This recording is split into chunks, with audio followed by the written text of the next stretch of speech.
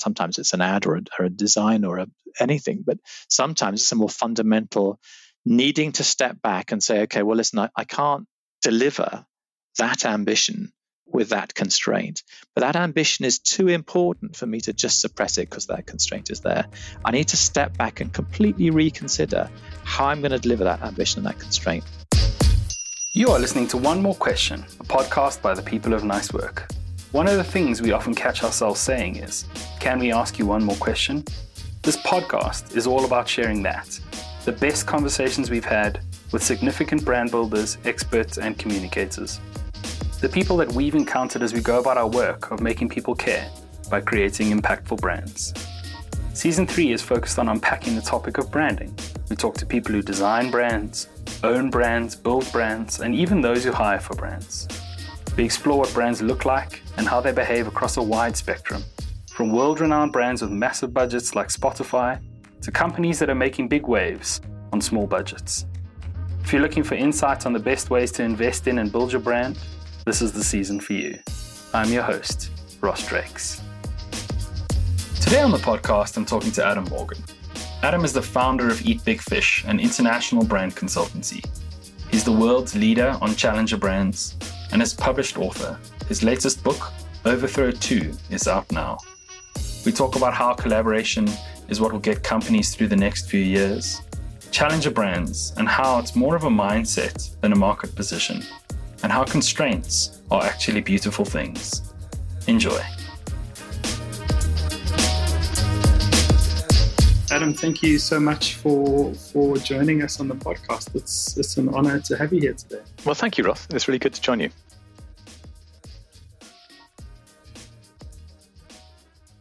Hello? I lost you briefly. So should we kick that all off again? Let's get that off again. Cool. So Adam, thank you so much for joining us on the podcast today. It's an absolute honor to have you. Well, thank you, Ross. It's really good to join you too.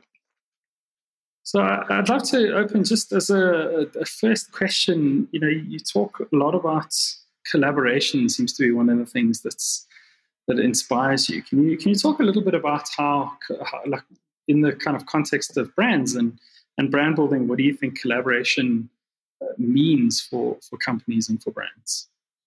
Yeah, absolutely. So I was very struck. I read a book a little while ago by a man called Professor Sir Lawrence Freedman, who is the professor of military studies at King's College London. And the book is called Strategy, and it's this enormous tome, which is a history of strategy from primate colonies all the way through world history up to contemporary politics and media and entertainment. And he talks about the 3 or 4 basic principles of strategy that he's derived from this kind of really magisterial kind of study of the whole thing. And so one is adaptiveness. So he opens the book with the famous quote from Mike Tyson about everyone has a plan till they get punched in the face. But one of the other ones is about what he calls alliance and coalition, i.e. Collaboration, and how it's a fundamental part of human strategy and human strategic endeavor. And I was very struck by this because most of my clients didn't really embrace collaboration in any fundamentally deep way. There was shallow collaboration, you know, which effectively is little more than celebrity endorsement. When we'll use this rapper's name on this, you know, Happy Meal kind of thing. But that wasn't really about genuine collaboration. And so you know, one of the things obviously about challengers was my kind of passion and energy for the last 21 years really, is that they inherently aren't as big as anybody else. And so, but their ambitions are at least as big as everybody else's, but their resources aren't as big as everybody else's. So I've been very interested for a long time in terms of how you can help brands, companies, people, teams access other people's resources. And collaboration clearly is a very good way of not only accessing resources, but actually an exchange of ideas and cultures. So one of the things I'm really interested in terms of successful collaboration, deep collaboration, rather than simply borrowing somebody's name to stick on your product, is that you embark on it for one reason. I want to access your distribution, or I want to access, a joint innovation thought or something like that. Actually, it's the unintended benefits very often of that the learnings that you take from each other about how to think about a category or how to think about a market or how to think about a consumer, that refreshes your understanding. And if you're a challenger, and one of the things you're fundamentally trying to do is change the conversation in the category in your favor, and therefore inherently progress the category on behalf of your customer. That's such a simple but powerful way to bring that learning and that freshness and that understanding into your kind of worldview, particularly once you've reached a certain size. So it's quite easy to be fresh at the beginning because you're new, you probably come from a different category. Maintaining that freshness as you grow and therefore maintaining momentum and continuing to progress the category, that's where challenges start to kind of flatten out a bit. So collaboration has a lot of very rich benefits if you really approach it in this kind of deep, integral way. And think of it more of I was interviewing a guy about this the other day from a dance music label called Disrupted. And he talked about YouTubers. He talked about how, whereas people in marketing tend to have what he called a land grab mentality. It's all very competitive. You take this bit, I'll take this bit. He said YouTubers have what they call a leg up mentality. And that sense of let's help each other because we can all benefit in that kind of way. And that sense of how maybe also particularly in a post-COVID world, we need to have more of a leg up mentality and how we support and help each other, I think is a really relevant and kind of contemporary thought. Yeah, I think it's such an interesting thought around competition. It is that it's us or them. But ultimately, if you're growing the category, if you're encouraging more people to purchase in your space, you're not competing, and working together can actually be a very powerful thing. And Nike has this really interesting thought now about pre-competitive spaces, which I think is fascinating. So the idea is that there are times when we will be competitive and times when we won't be competitive. So if you're trying to genuinely shift sustainability and you'll shift the dial on sustainability in terms of, for instance, waterless dyeing, right? So water is very intensive in dyeing, the dyeing process, as you know, so let's move to a waterless dyeing process. It's quite expensive for us to do that on our own, but if we partner with a parent competitor, Adidas, we can do it together much more cheaply. That benefits the planet, it benefits our customers, ultimately it benefits us. So there'll be a space in our relationship which is pre-competitive, where we'll collaborate and then we'll get back into the competitive bit again. It's such an interesting idea that it's not a binary absolute thing, we're competitors or not. There are periods when we'll be competitive or not. I think is, again, a really important modern way of thinking about who's friends and who's enemies, really. Yes, and I suppose as budgets are constrained and the market shift, you have to be more dynamic in how you approach these problems. And I think working with your competitors is going to get you there faster, and ultimately develop products that people are going to be able to purchase much sooner than going for the do it on your own mentality. Yeah, and I think within that, perhaps distinguishing between enemies and monsters. So the thought that actually Adidas may be my enemy, but the monster of environmental collapse is bigger than both of us and threatens our entire community. We both need to join together to fight that, and so that will be the thing that will be our focus at this point in our relationship. Is again just a very simple but useful construct, I think. I suppose just thinking about that as a concept, there's people like Facebook and Google and all of these big companies that compete against each other are facing a societal-wide distrust of data and what they're doing with it and social media, and I guess the only way that they would potentially shift that entire narrative is by working together to figure something out. But that entire category, in theory, could come under threat if they don't do something about it. I think that's right. I think one of the times when you see collaboration used most is when categories are kind of navigating the rapids of change. So you look at automotive category moving towards a world of autonomous vehicles or semi-autonomous vehicles, and how it's just too risky and too expensive for Ford to try and do all of that on their own, right? You've got to partner with other people, Japanese car brands, German car brands, people who you wouldn't normally have partnered with, to A, spread the risk a bit, B, make sure that there's going to be some new kind of standard shared by a number of different people, take some of their expertise and your expertise. And I think to your point about big tech, I don't think they're at the rapids yet, or they don't think they're at the rapids yet, but as you say, I'm sure that will come. And at that point, the only way to get through it is going to be by quite a deep collaboration to address that problem collectively. So how would you advise, a business that's been running for a while to think about collaboration and to actually start taking steps to using this when they're building their brands? So I think the first question, obviously, is well, why might it be useful or important to you? And I think if you look at different kinds of collaboration, they range from mutual survival at one end through navigating the rapids, all the way through to what kind of agronomists would call hybrid vigor. So let's look at either end of that. So mutual survival effectively is where, so let's look at, I'm based in London, let's look at the British High Street, for instance, or the British pub. Post-COVID, when we get out of this, how many pubs will still survive? How many of them will have such a high amount of debt that actually they'll need to have an entirely different kind of relationship with their community, need to maximize the value that they can create out of all parts of that environment, out of that real estate, in a way that they haven't, perhaps just by being a drinking house up to now.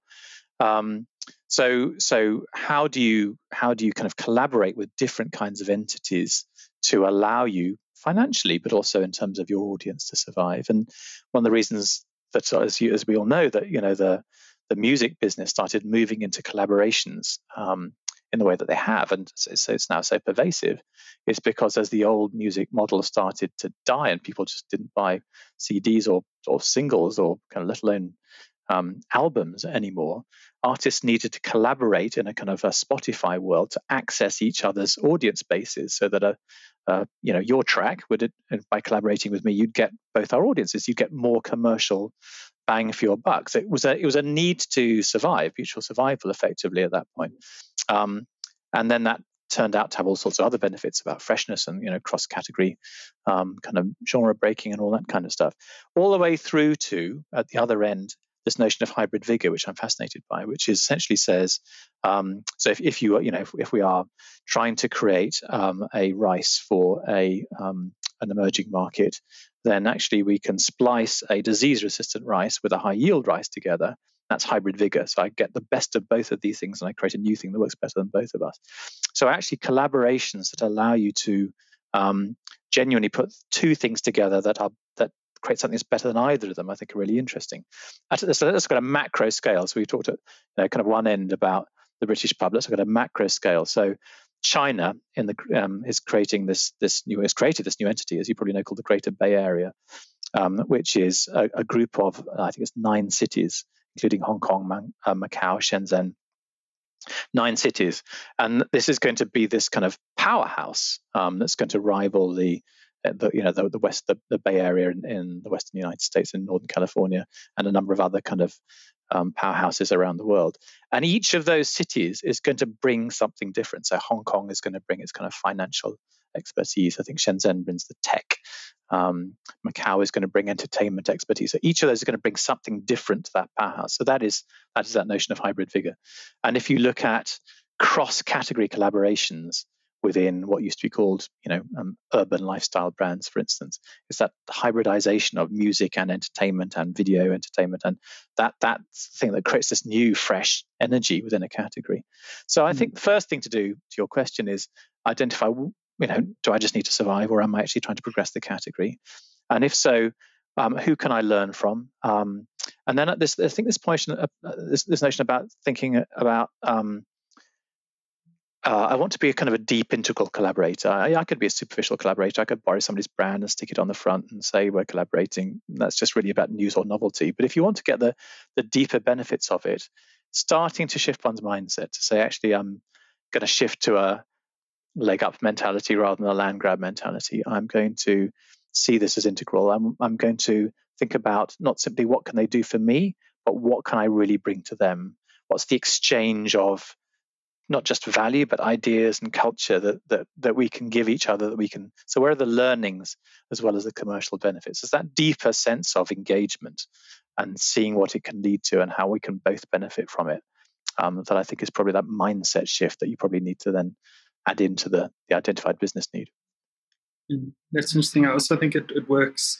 We always encourage our clients to involve not only us, from a sort of design perspective earlier in the project, but also engage other people in their company, because often if you're solving a marketing problem, the distribution team will have an interesting insight that might bring something to the table, or the engineers might do it. And I think we're seeing it a lot with the sort of big scale tech brands that are, they're merging their dev team and their marketing team and their brand team are getting like closer and closer, because products and positioning and perception are all kind of now interlinked. And you can't have the marketing team out there going, this is a fun, friendly product, and then you log in and you have to do 15 steps to take your first, your first interaction. Those two things don't necessarily collide. So I think it can also happen inside the organization too. Yeah, I'm sure that's right. I saw some data recently talking about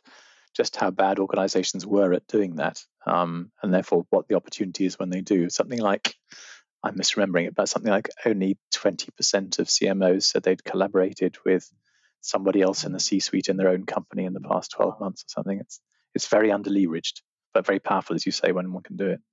I also think there's a huge opportunity with your clients. If you've got clients who really care about you and your product or your service, and they've been engaging with you for many years, to engage them now and say, well, what do you need from us that can help you survive the next 2-3 years, and therefore we survive the next 2-3 years? I think you can potentially create very interesting ideas or products that you can then take to other clients to sell on. That's interesting. Yeah, that's very interesting. Yeah. So now, Adam, you, like you said earlier, that the challenger brands is your passion, and it's something you've been driving for the last 21 years. You published a book a long time ago. I'm interested to know from you how the hypothesis in that book has held up over the time, and how do you think this idea of a challenger, as it's become an accepted term that you hear in any kind of conference you go to, you'll hear that sort of said. Like, how has it evolved and changed since you originally sort of penned that thought? Yeah, I mean, I wrote it because I had spent 17 years in advertising, and I'd always worked for what were not called challengers at that point, but were the kind of the number 2 or number 3 or number 4. I'd worked in creative agencies with strategic planning departments, and the combination of those two things tends to be used by clients who are number 3 or 4 in their category, outspent, outdistributed, outmuscled, launching or relaunching 4 or 5 years too late, and needed a kind of creative breakthrough, either a strategic creative breakthrough or a creative breakthrough, or ideally both, to kind of make it work. So I'd worked on Virgin when it was just 2 planes, for instance, in the States. In the UK, I'd worked on the launch of PlayStation in the US when it was inconceivable that anybody could topple Sega and Nintendo at that point. I'd worked on the relaunch of Apple in Europe. So I'd always seemed to be working for those kinds of clients, and I was frustrated that all the books, when in those days people wrote and read books, were about leaders. It's about what you could learn, particularly in the US, what you could learn from GE, what you could learn from Coke, what you could learn from these massive, massive companies. And it was quite clear that if you were the number 2 or 3 or 4, there's very little you could learn from, actually, because you didn't know anything like the ubiquity or the social acceptability or the budget or the distribution or the innovation department. You had nothing of that, nothing like those things. You had to learn from other people. So I was just intrigued by the exercise of learning from others. I kind of, what I hoped, because I set up my company on the back of it, was this will last me a few years. I'll give a good runway, 4 or 5 years, we'll be into something, and then off we go. I really didn't expect it to take off in the way that it did. I mean, you obviously could have wanted to do well, but it really just touched a nerve at the time. I was just very lucky. I just wrote it at the right time. It touched a nerve. And then I thought, okay, well, this too will pass, right? Because business books come and go. This will be a soundbite that disappeared. And I think, it was replaced briefly by the whole startup mentality thought, and then disruption came in, and now disruption is often talked as being synonymous with challenger, and I don't think they are the same thing, and we can get onto that later on. But I have been very pleased at how well it's lasted. However, I do think 2 things. One is that there's still a lot of misunderstanding about what a challenger is. Too many people think it's about David versus Goliath, or little players against big players. And one of the things that has changed, to your question, I think, is that there's a much clearer sense that challenger is primarily about a mindset. That there are small players that are not challengers; they're just small players, and they're quite happy to follow along in the kind of wake of the bigger player. And equally, there are some people who get to kind of number one and then very specifically espouse the challenger mindset still. So you might have read there was an article in the FT the other day, which was an interview with Reed Hastings at Netflix, where he said very clearly, it was the headline of the Financial Times full-page article. He said, "We are still in challenger mode." Now, you would have thought Netflix is a kind of this huge dominant beast, wouldn't you? But his point was, we may be quite big in the US, but we're against some enormous media companies and enormous entertainment companies, however you define entertainment these days. And actually, we're very small in the rest of the world. So that notion of deliberately fueling and keeping the challenger mindset, even though we're enormous, is a very important part of that culture. So first of all, I think the thing that's evolved is everybody's much clearer, or should be much clearer. It's a mindset rather than anything else. And the second thing I think is what's clear if you look at the great challenges of the last 10 years, 10, 12, 15 years, is that it's less about challenging somebody, it's more about challenging something in the category, something in contemporary culture. So it goes back to the enemy and monsters thing. I think if you were to say 20 years ago, let's think about the great challenges, there were just these great battles every decade, so the 60s would have been Hertz against Avis against Hertz. The 70s would have been Pepsi against Coke. The 80s were Apple against IBM. The 90s were kind of Reebok and Nike. So there were these great Virgin against British Airways, these great, mano a mano battles between brands. And that's what people thought challengers were. And of course, at some level, that is one way of being a challenger. I think over the past 10 years, if you look at brands that have taken on something in culture or taken on something in the culture of the category, ranging from what was Dove in 2005. I think Kahlua was a kind of a great challenger in the South African market. It's probably off the pace a bit now, but this had that kind of same kind of focus and energy all the way through to brands like Oatly now, who are taking on our relationship with dairy and why we actually don't need that relationship with dairy anymore to get the goodness and the protein that we used to get out of milk and cows. They're challenging something, they're challenging a conception. And so that sense about what we're going to challenge to succeed rather than who we're going to challenge to succeed is one of the biggest and probably most misunderstood shifts in what it means to be a challenger. So part of my energy now, I think, is initially it was about trying to get people to accept that challengers needed a different set of rules. Now it's much more about trying to deepen that understanding of what that actually means and why it's not about necessarily picking a fight with another player. It's a much kind of deeper sense of what do we need to challenge to progress the category on our customers' behalf and how can that work. And the fact that actually there are a number of quite well proven narratives, challenger narratives that one can lean into or explore anyway as starting points for what one does. So I'd like to feel that I'm still a missionary about this. I'd like to feel I still have a lot of energy and passion for it. That hasn't been entirely burnt out in the last 21 years. It's just evolved a bit. I mean, I like that idea of not having to challenge something because, I always find going out against someone is not as easy to get behind as someone like challenging a concept or challenge, it's much from a human perspective, it's much easier to get behind that if you believe in it because they can always come off as bullying. So if you take on someone and then you defeat them, it can actually end up coming back to bite you in the ass that people are like, oh, that actually wasn't very nice what they did or anything. But if you challenge a concept or make something better, it makes for a much more interesting conversation and much easier for people to get emotionally invested in. I agree. And also because you're I agree. And because your intent is different in that, isn't it? Which if you're challenging an enemy, it's land grab mentality. Going back to that conversation, it's I'm challenging them because it's better for me. If I win, then I win.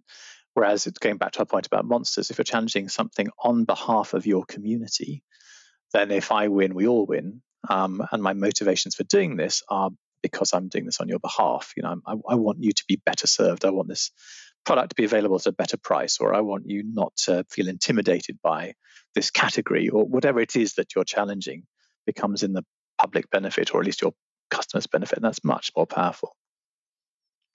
I mean, I love that idea. And I suppose one of the concepts that you talk about a lot, because often challenges are going out against something fairly insurmountable or quite entrenched, or sort of constraints often comes into play. Like you said, you can't outspend Coca-Cola. You can't, they're just too large. You're never going to manufacture cheaper than the Chinese, so how do you move into that space? What is your sort of theory on constraints as a positive, as opposed to something that you just look at and be like, well, we're going to give up because we can't beat Coke?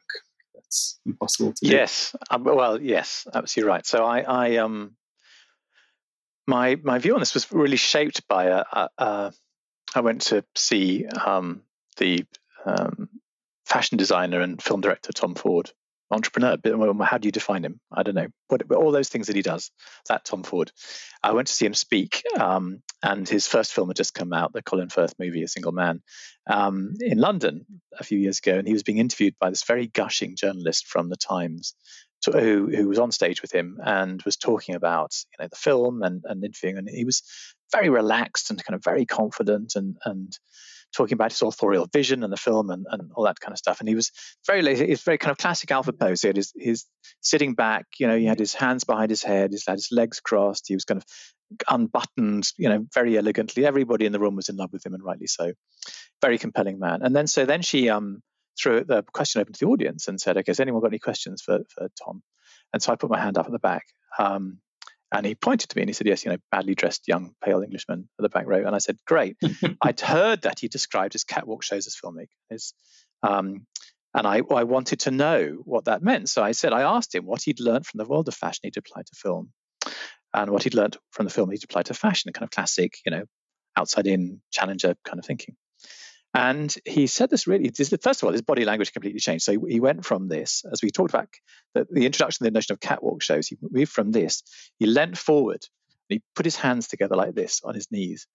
And he looked at me and he said, what you have to understand is that in a catwalk show, you have 13 minutes.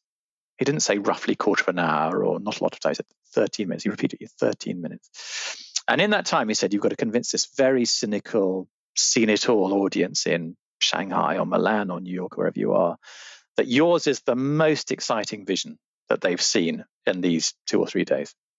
And you've got, Anna Wintour sitting in the front row. You've got all these people waving at each other and, all this kind of stuff. They're all very kind of distracted. So he said you have to have a really clear sense of the story you're going to tell. You have to tell it in a series of chapters. And so basically he said, I turn the music up and the lights down. Boom, act one, out I come. And so the bottles come out and they tell the first thing. Boom, act two, out we go. And then he said this absolutely astonishing thing. He said, my ambition by the end of that 13 minutes is to get the entire audience breathing in and out at the same time. I will know that my catwalk show has been a success if, as the last, Romanian size 0 leaves the stage, I can hear the entire audience exhale at the same time. And I love that because he just spent the beginning of the thing telling me about his constraints, right? His constraints are, don't have a lot of time, very cynical audience, seen it all, very jaded. So in that situation, so what's the relationship there between ambition and constraint, right? Constraint goes up, very natural to kind of reduce the ambition. How much can you really achieve? We're just trying to catch their attention with something. He doesn't do that.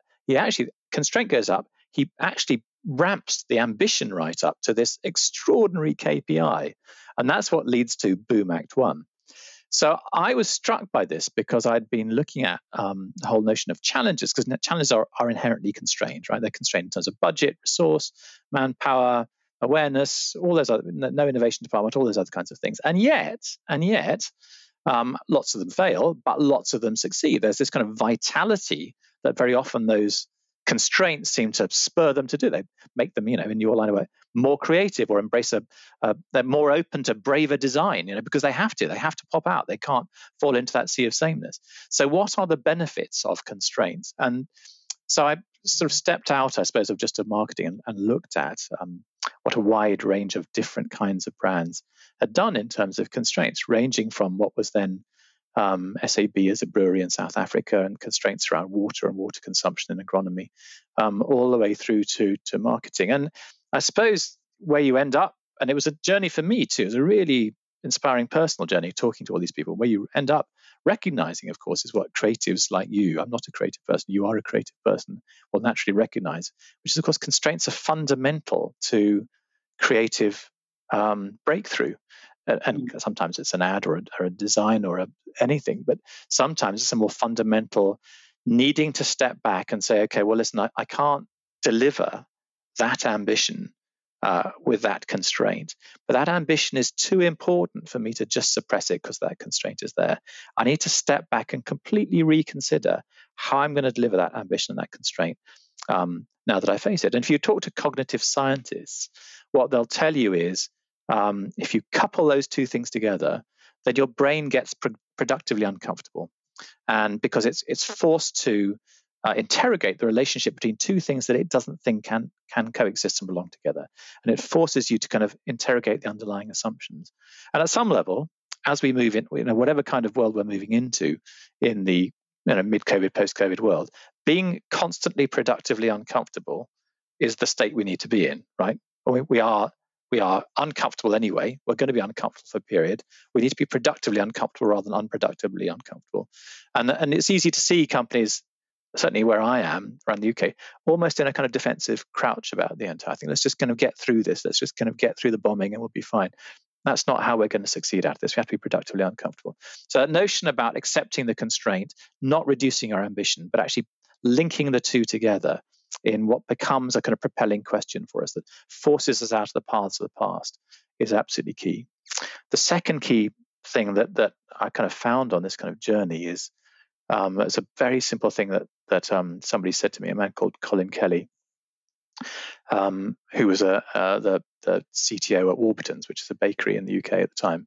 He said, I don't allow anybody who, when I'm trying to solve one of these very difficult problems, right, I'm trying to deal with a propelling question, trying to find a way for an ambition to overcome or to be stimulated by a constraint, don't allow anybody in my team to start a sentence with the words "we can't because."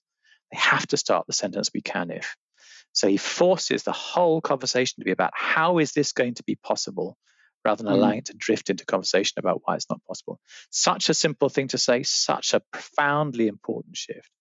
And then third is this notion, it comes back to the collaboration question that we discussed at the top of our conversation together, which is the notion of adjacent abundance, which actually is you have to be, resourcefulness is the most important quality of entrepreneurship in many ways. And in fact, the dean of the man who set up the School of Entrepreneurship at Harvard, he defined entrepreneurship as just one thing. So it's easy to define it as lots of things: self-starter, agile, creative, get up and go. He said, let's make it mean just one thing.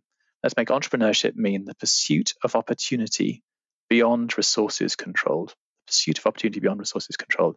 So I love this idea of adjacent abundance, that actually we have all sorts of resources all the way around us. You and I know each other. You have a whole bunch of resources. I have a bunch of resources. I don't control yours. You don't control mine. But if I can find out what they are and why yours might be good for me and I can access them, then actually I have access to resources beyond my control. As an entrepreneur, that's what you spend a lot of your time doing, accessing money, accessing distribution, and that more broad sense about how we can be much better, how we can teach ourselves to be more resourceful as individuals, as business people, as global citizens, and how to use those resources better, not just more, is, I think, a key part of that sense about how we turn limitations into opportunities. So it's changed my entire worldview. I see constraints as very stimulating and interesting now, whereas I would previously have lapsed into that thought that, okay, they're going to restrict what I can be. I mean, I love that. One of my favorite things, if you haven't looked at it, go look on Twitter for 3-word stories. Oh, right. You have to tell a story with 3 words. And the creativity is endless. The constraint is constant, and how far people push those 3 words is unbelievable. We do an exercise with our clients, which is actually stolen from sort of design thinking or design sprints, which is the exercise of how might we? Right. How might we? Okay. And you take any problem, any constraint, and say, well, how might we? And I mean, some of the ideas are completely ridiculous and not founded in anything. But if you look at a company like Tesla, they've already conceived of things they can't engineer yet, you know, and they're just trying to fill in the gap between here and there, but they've already kind of thought ahead, and I think it is one of the reasons that their brand is worth so much, even though their output is so little comparably to their competitors. You know, I think Mercedes made more electric cars this year than Tesla has ever manufactured in their history, and yet Tesla, you know, is worth 5 times more than them. And I think it is that's sort of forward thinkingness and not letting the constraints bog you down. And I suppose in this, you know, in our pre-call, there's this almost this concept of short-term versus long-term, you know, and I think right now in this time, a lot of companies and a lot of brands are thinking very short-term, and I think that's very much the constraints limiting them. And you know, I think the true visionaries are looking a little bit more long-term. Like, have you seen that playing out in your sort of, you know, world and the challenger brands that you're working with? Well, fun enough, I think one of the groups of people I am seeing thinking more long-term is quite big legacy companies, let's say legacy packaged goods companies, who've had a positive bump in the downturn because there's been a return to comfort, you know, and convenience, and tins and packs and all that kind of stuff have done well. And I have seen, and in many ways that was an unexpected bump because the headwinds up to that point had been against them, right? There'd been lots of small, spunky artisanal products in that supermarkets had loved and championed that had kind of gone well, and those have had a tougher time recently, obviously for all the reasons that we know. So I have seen actually those kind of legacy companies again thinking about, okay, so we've had this kind of bump, how can we sustain that? So what is the opportunity for us to really disrupt ourselves in terms of how we think, that will kind of take that all the way forward? And then there's a whole bunch of people who are just obviously worried about cash flow. So that's a harder conversation, I think. So yes, I am seeing signs of that. They're not necessarily in the places you'd most expect. So the least likely places are doing it. Yeah, which is exciting. As a sort of closing question for you, you know, you've mentioned that you're not a creative, but you've strategized and helped some of these massive companies to sort of think differently and position themselves differently. What role do you see brands playing in society? Like, what should these brands be thinking about and thinking about their place going forward? So I think that there's a lot of conversation, isn't there, about the fact that brands have entirely misunderstood, and brand owners entirely misunderstood, the degree to which people care or don't care about them. So the Ehrenberg Bass stuff about the fact that, you know, there is no real loyalty, it's all linked to penetration, and what does that mean is that people don't have more intense relationships with one brand rather than another. And then a kind of a broader conversation, I think, in the strategic community, particularly the advertising strategic community, about kind of, let's get over ourselves, people don't care about these things that much, is clearly a good cautionary note and tale for all of us. And at the same time, I do think that one can see challenges genuinely impacting the way that people think in maybe smaller ways than they would like, but nevertheless impacting the way that people think. So if I look at Oatly as a brand, you know, really starting off as a way of repositioning oat milk in an interesting way, but then moving much more to be a champion of plant-based living and evidence of the fact that actually there isn't a kind of a taste compromise by switching from what you knew and love in dairy to plant-based alternatives to things like coffee. I do think it is possible for brands to be very different to be real change agents in that kind of way, in the way that people think. And increasingly, I'm not suggesting that every brand can or should do that, but I think I think again, there's a lot of there's a lot of what's the right way to put it? I suppose controversy is strong about purpose, right? So there's some people say actually every brand needs to have a purpose, companies need to have a purpose, and there are others that are saying actually purpose is A, not to be confused with positioning. Those are two different things, which I entirely agree with. But B, also actually is completely bogus for most people because most companies don't really follow it through. If you're interested in challenges, most of them are driven by a desire to challenge something and therefore a desire to make a positive change in the world. And I do think brands as a focus for teams of people who want to do that and make that impact are very positive entities. And whether they can make the impact they really want to, as I say, is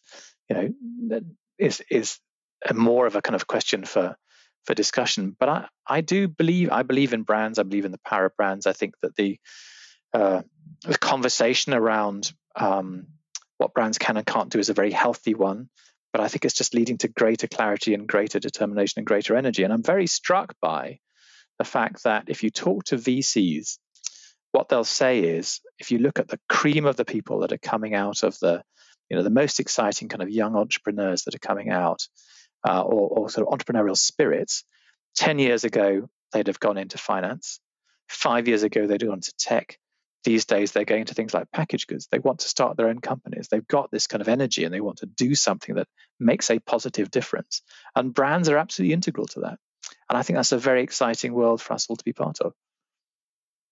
I love that. I love that cautionary tale of that this is not as important as we all believe it is. I think is always a sobering note. But I like that idea that you can use intention. You can put intention behind something. You can, coming back to that idea, you can challenge a concept. You can challenge something, and you can use that as fuel to drive your business forward, to drive yourself forward, and to get your people to agree with you and jump on the bandwagon. Yeah, come along with you. Absolutely. Well, Adam, thank you so much. This was a great conversation, and I like a statement on your website, which is that every brand can be a little bit more of a challenger. So, thank you for inspiring people to think about that a little bit more. Thanks for having me on the podcast. Very pleased to be here. Awesome, and we'll catch you in the next one. Bye-bye. Look forward to it. All right, cheers. Bye.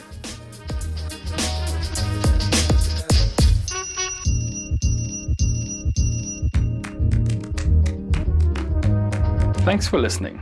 We believe that sharing knowledge is an obligation. So if you know someone who's building a brand or needs some inspiration for their brand, please share this podcast with them.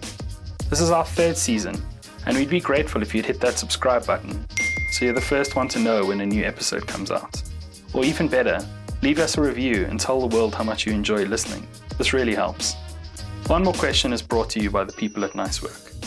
NiceWork is a purpose-driven company helping people who want to make a dent in the world by building brands that people give a shit about. We're based in Johannesburg, South Africa, and serve companies around the world. If you'd like to know more, partner with us, or make a suggestion, reach out at www.nicework.co.za. And if you're one of those really old school people, send us a letter and we'll make you a mixtape.